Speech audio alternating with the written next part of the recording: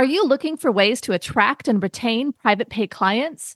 Thrizer is a payment platform for therapists built to help clients automatically tap into their out-of-network benefits and save on therapy up front. Check out our special link, join.thrizer.com/modern therapist, and use the code Modern Therapists to activate $2,500 in free payments with Thrizer. Therapy Notes, the #1 trusted EHR among mental health professionals, just keeps getting better and better. With legendary customer support 24 hours a day, 7 days a week, they're giving you all the tools you need to succeed, whether you're a solo clinician or a group practice. Try them free for 2 months using promo code MODERN today. You're listening to the Modern Therapist Survival Guide, where therapists live, breathe, and practice as human beings. To support you as a whole person and a therapist, here are your hosts, Kurt Widhelm and Katie Vernoy. Welcome back, Modern Therapists. This is the Modern Therapist Survival Guide. I'm Kurt Widhelm with Katie Vernoy, and this is the podcast where we talk about all things therapist-related.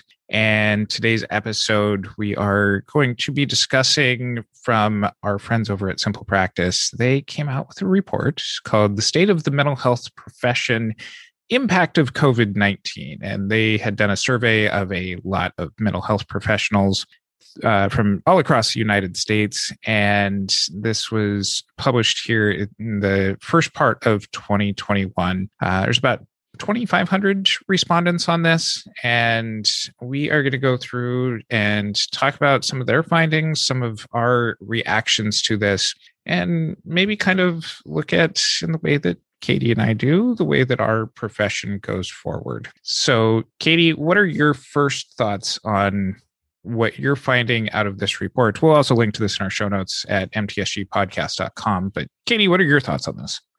I think a lot of the report feels very common sense. I think there's a lot that we know intrinsically or instinctively, maybe that's a better word, that is really showing up in this report. But I think it does have some good data that shows us things more concretely. To me, there's definitely things that are of concern that I feel like we probably want to address, maybe not in this episode, but like as a society, as a profession, we want to address these things. And one of them is the differential way that demographics and length of time in the profession impact clinicians. Because to me, there's a sense that when folks have been in the profession longer and they actually stay in the profession, I think there's a different way that we approach it versus the times during which we're new in the profession and have a little bit less control.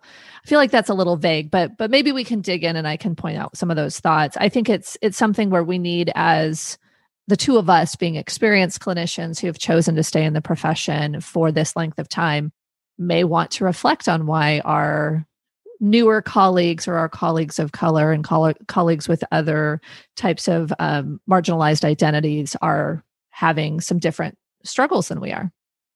So one of the first sections of this report is specifically diving in on this, is who feels burnout the most. And this was broken down into age categories with percentages of people who always or often have feelings of burnout, those who rarely have it, and those who report no such feelings. And really stark differences in some age groups here.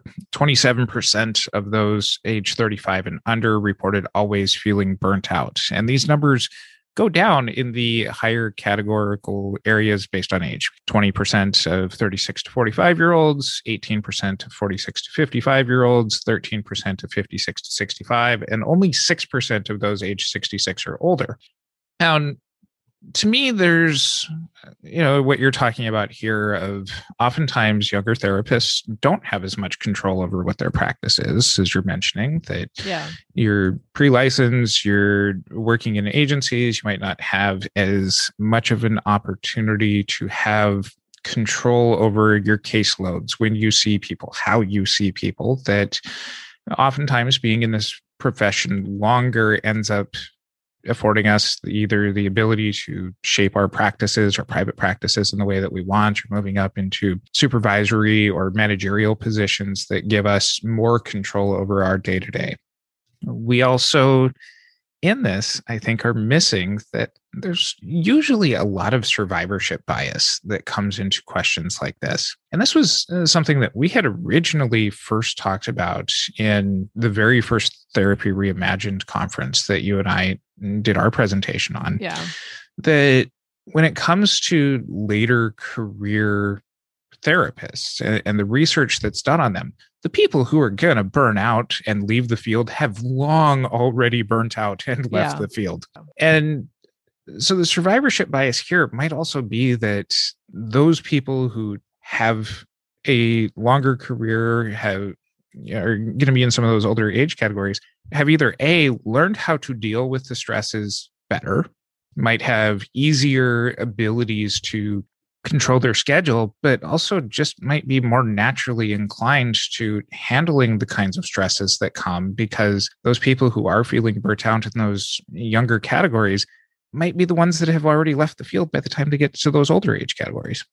Another thing that I'm thinking about too is that this is really broken down by age, but not necessarily time in the profession. And as therapy is a great second, third, fourth career, and oftentimes can be a retirement career, folks who have had other careers, have different financial situations, may be less likely to be burned out in later ages because they have designed it that way. They have that financial buffer that someone starting in the career in their 20s and 30s may not have.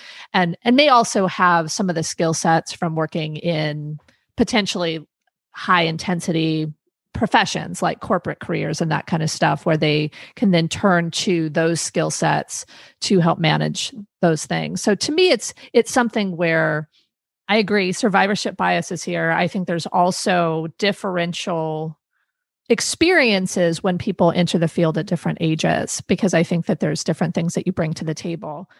So one of the takeaways here, one of the action steps when it comes to using this kind of data is, if you're a younger therapist, feel free to reach out for some help.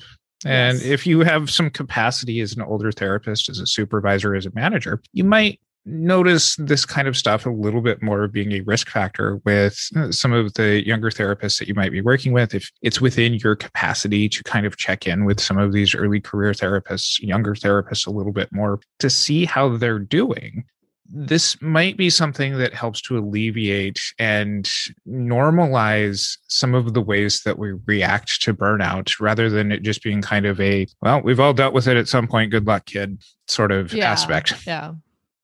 I think the other piece, and this is something where it sounds like 1 in 5 respondents under 35 wouldn't choose their profession if they could start over. And so that potentially means they are more likely to leave the profession, or they won't be the word of mouth to say, hey, being a therapist is cool.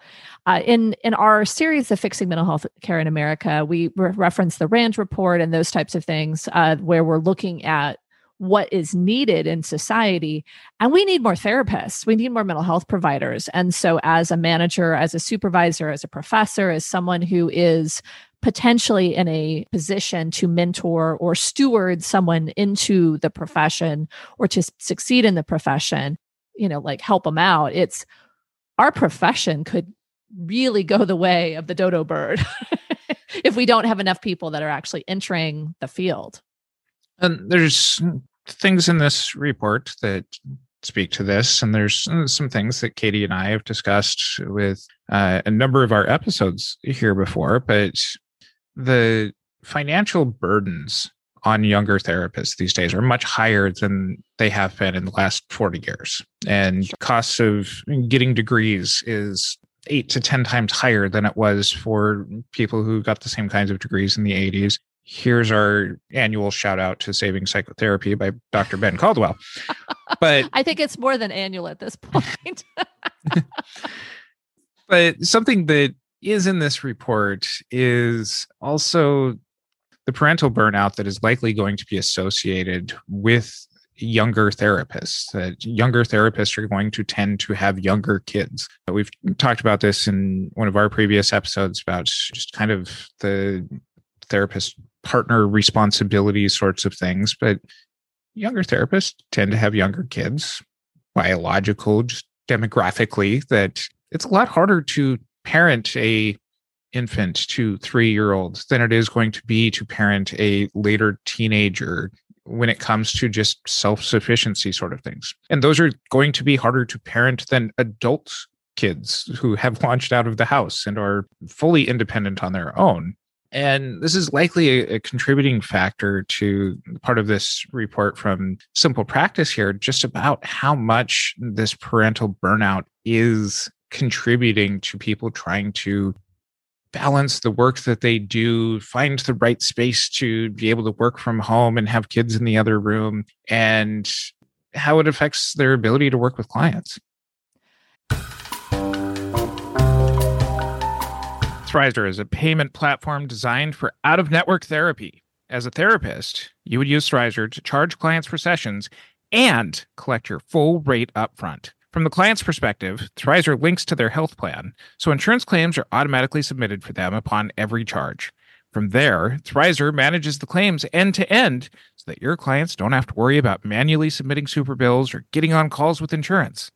The best part?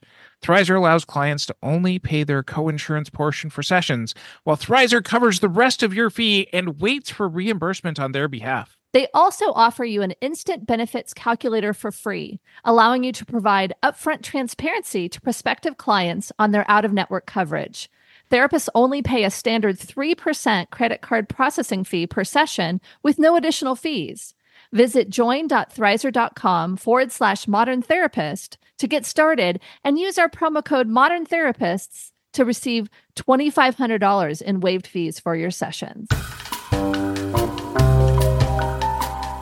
And I think that oftentimes, and we've seen this in the larger society, is we do have a very feminized field, and we have another conversation to have about that. But a lot of women end up doing, or female identified folks end up doing parenting, that they end up being the ones that take that responsibility on. And so many folks who were required to do the parenting ended up either decreasing or leaving their work in order to do that during the pandemic. And oftentimes it's very hard to kind of go back from that, whether it's with a private practice, you can kind of add clients and stuff like that. But I think within our field, it's not as easy just to kind of pop in and out of jobs, because there are different kind of parameters that people are looking at. And work gaps oftentimes are very feared because of the impacts on clients. And so to me, I feel like being able to really understand who therapists are and how life and society are impacting them is very important, because we want to support people, all people with all situations, being able to be therapists, because if we don't have the lived experience that a lot of our clients need. Shifting to chapter 2 of this report, and talking about the state of insurance and looking at insurance regulations and barriers in the insurance system that's making it stressful and expensive for clinicians to take insurance. There's a number of quotes that are listed in here. Things like current insurance reimbursement and time spent with billing are driving people away from accepting insurance. And I fully resonate with that kind of stuff. Currently, insurance reimbursement and time spent with billing are driving people away from accepting insurance. I know I can resonate with that. You take insurance, you might have a little bit more of a background into this here. I think for insurance, there is a double-edged sword to it a little bit, because there is the reimbursement and time spent that's awful, right? In some places, it is improving. I think there is room for negotiation. Different states have different insurance reimbursement rates that actually are more aligned with cost of living. California is pretty awful, but I think other states kind of do better with that. The thing that I'm really seeing related to insurance, and I don't know that it's necessarily addressed in this report, but I think you and I've talked about potentially doing another episode on this, is that there are large provider networks / group providers that are negotiating directly with insurance companies and bringing on therapists to kind of take away all of that. But that means that can increase availability of insurance for insurance providers. I think there's a lot of folks who are worried that if they don't take insurance, that they won't be able to have a full caseload. There's access issues. And yet with the state of the insurance right now, at least as I perceive it, it just isn't sustainable to do a full insurance practice on your own in some areas, because there is all that oversight. There is the negotiation that you want to continue to do with insurance companies to get your rates increased. There's a lot of chasing things down. And if you don't want to have a biller, that can be onerous and create a lot of that busy work that is inane and exhausting. And so to me, I think we're going to be seeing a shift in how clients access therapy when they want to use insurance. And I think that providers who are in private practice may end up at best having a hybrid practice, at worst may not really be able to be competitive and consistent with other types of therapists that are providing insurance or that are using insurance because of some of these systems, some of these kind of things that are being built up about it. But I know you and I have talked about doing a whole other episode on kind of the future of and the commoditization of therapy and kind of large companies taking over the healthcare space, including therapy. So I'll leave that there. But I think that there's been, for me anyway, there's been a need to be able to provide insurance because people were struggling financially. I think that's not necessarily really the case. The economy didn't really have the tank that people thought it was going to. But it is a lot more work for a lot less pay. And so I think there's going to be a mismatch unless clients start going to these bigger providers that are willing to take on all of the burden and have therapists just do the therapy. So more to discuss there. But I think insurance is still going to be a big player in mental health. It's just whether or not kind of you and me as private practitioners are going to be involved in that at all. And I think geographically, this has a long known place in our field that if you're in large, wealthy urban areas, there's less of a pressure to take insurance.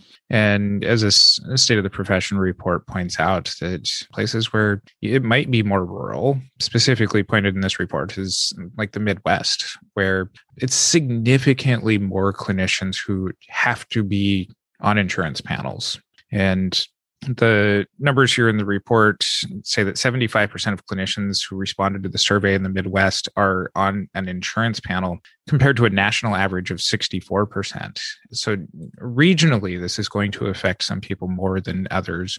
And those people who are on insurance panels are also the ones who are reporting that they're taking more clients than they feel that they can handle right now. Yeah. 30% compared to only 19% of those who do not accept insurance. So, and just putting some numbers to what you're talking about here, we do have a episode coming out here in the next couple of months that will be talking about some of this stuff like Katie previewed here as well.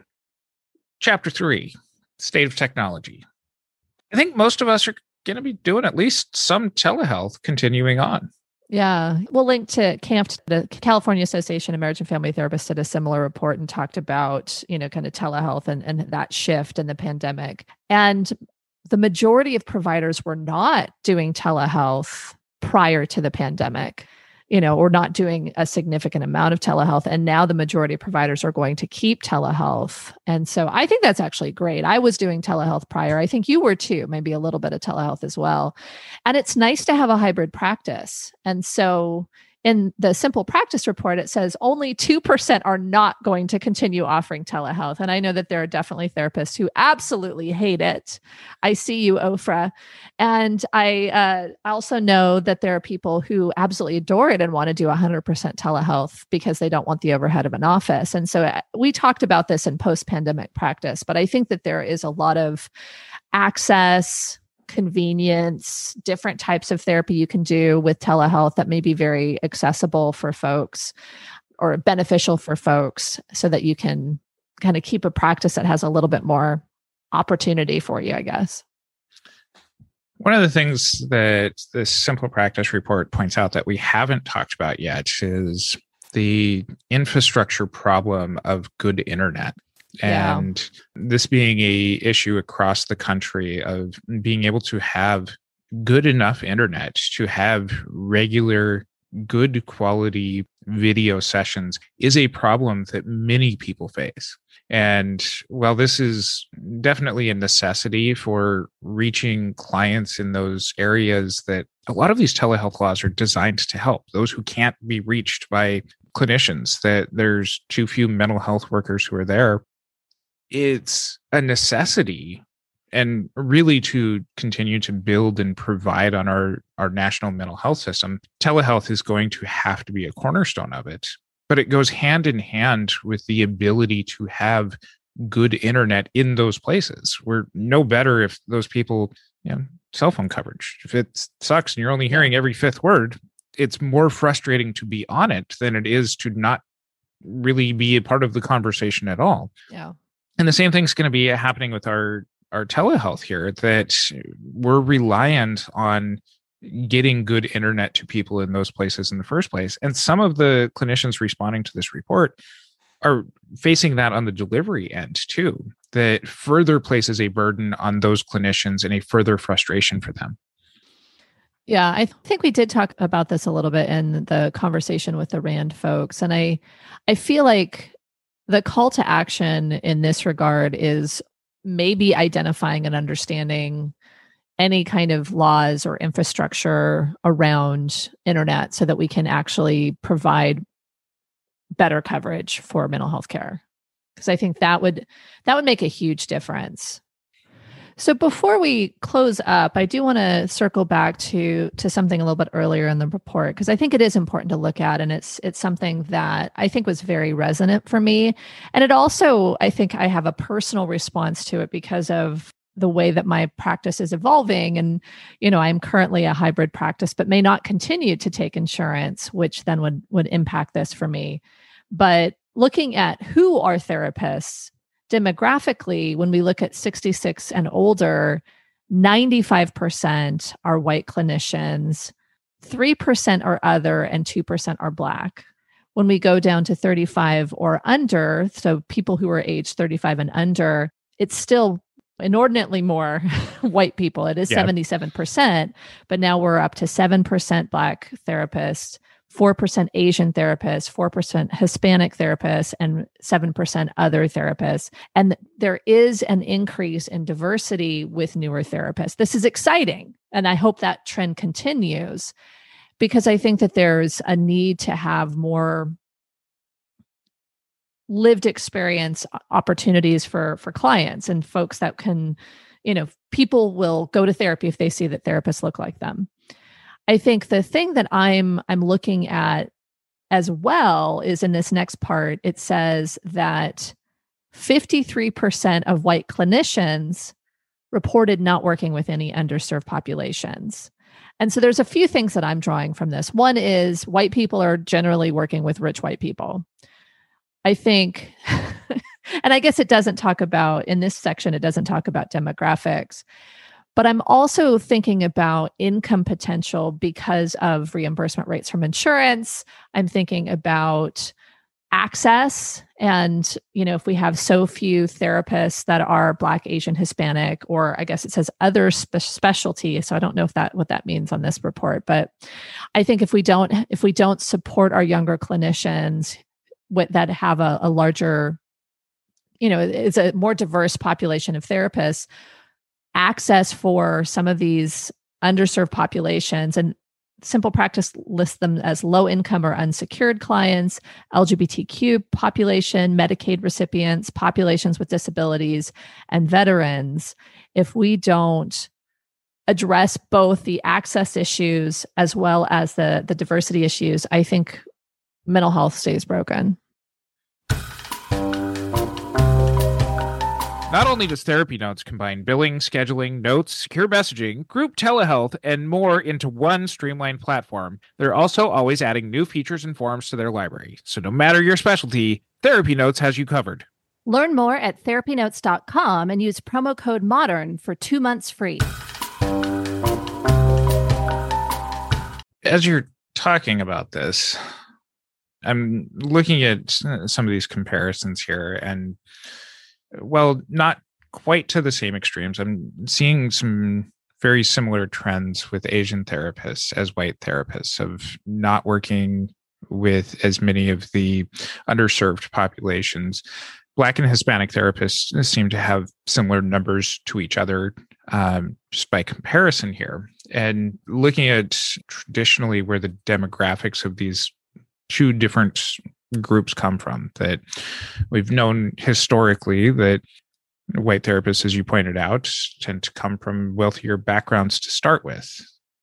And this gets maybe even into some of the model minority influences that has led Asian therapists into some of the same similar trends. I don't know. That would be kind of the area where I would want to research more into this to see if that's where that trend comes from.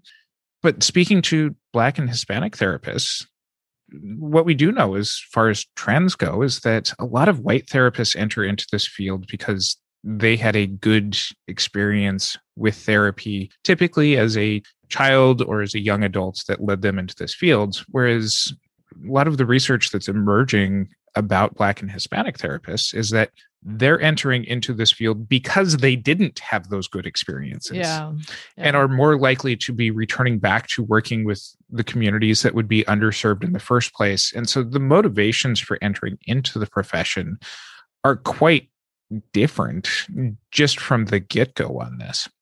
Yeah. As I'm also hearing you talk, one of the thoughts that I had is going back to the burnout question, and especially around age groups. This is also a year with a tremendous amount of social justice action, which tends to be things that younger people are involved with in the first place. And before anybody shoots us off an email or complains on social media to us, I'm not saying that older people don't, but statistically, younger people are the ones who are more involved in these social justice movements, which has been a huge emotional piece of this last year for a lot of the world, but especially here in the United States. And so if you add the social justice burden on top of everything else that we've already discussed, I can see how that's potentially another factor that can be explained in this report, or that isn't specifically called out in this report. I agree. I think there's so much that younger therapists, clinicians of color especially, have been facing in the past year, given especially the racial injustices that have been increased or spotlighted this year. And so I think that has to go hand in hand with some of these other types of burnout that people were experiencing. And so call to action here, I think, is take care of each other. I don't know. I mean, it seems like this is a pretty systemic issue. Well, there is a summary at the end of this report, what comes next. And this is even where Simple Practice is wording on this. And the challenge with kind of this institutional support is not really being clear of what it is. I see Dr. Caldwell quoted here directly, but can just know from a lot of our conversations with him that a lot of this whole section has his fingerprints all over it. Thanks, Ben. There's no quoting here. There's no way to put the industry on pause. People are always going to need mental health care.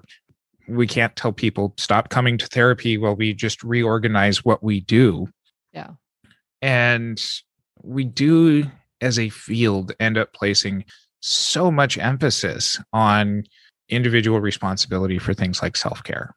Yeah. And self-care has been hard, especially if you're in one of those groups that we've been talking about. You have kids. It's not like you can keep the babysitter an extra couple of hours during the pandemic here. Like if you're overworked, seeing a bunch of clients and having the parental responsibilities in the background and the educational responsibilities of teaching them from online school and all of that kind of stuff, Dr. Caldwell does put that as far as getting some structural fixes, it means having laws, policies, and practices to ensure fair and timely reimbursement, things that make telehealth care easier and enables providers to lead more balanced lives. I will point back to the presentation that we did right before the pandemic at the Foundations of Connection conference in Kauai about some of the structural self-care things too. And if you're at a place of influence within your organization, or even if this just means for yourself, of being able to really help create systems around nice closures to your workday, having a balanced flow throughout your work week, these are things that can be applied on both the micro and the macro levels. But as Dr. Caldwell is suggesting here, we do need some systemic influential changes when it comes to things like insurance and our ability to continue to practice here. So I'm looking forward to kind of continuing the conversation on what's next. I think that there's a lot of innovative things that are exciting, and there are innovative things that are terrifying that are coming about that may impact some of these areas for good or for ill. And I think that there are opportunities for advocacy that may come out of the huge mental health need that we're seeing at this time. And so if you haven't started listening to our series on fixing mental health care in America, I would suggest that. We'll link to it in the show notes. We'll also put the structural self-care, or I think it's structuring self-care. I don't remember what the podcast title is, but we'll put some links to some of the relevant episodes, as well as this report and the CAMT report in the show notes. But really what this is saying is, this is hard. We know it's hard. We're going to keep doing therapy because people need therapy. But let's see if we can find ways to support ourselves, but also fix the system. You can find our show notes at mtsgpodcast.com. Follow us on our social media. And until next time, I'm Kurt Whithelm with Katie Renoy. Remember to check out Thrizer. They are passionate about making out-of-network therapy work for everyone. Clients save upfront on therapy while therapists earn their full rate. Get started in minutes on join.thrizer.com/modern therapist and use the promo code Modern Therapists and receive $2,500 in waived fees for your sessions. Thanks so much to our partner, Therapy Notes, the highest rated practice management solution for behavioral health. Don't forget, using promo code MODERN gets you 2 free months. Thank you for listening to the Modern Therapist Survival Guide. Learn more about who we are and what we do at mtsgpodcast.com. You can also join us on Facebook and Twitter. And please don't forget to subscribe so you don't miss any of our episodes.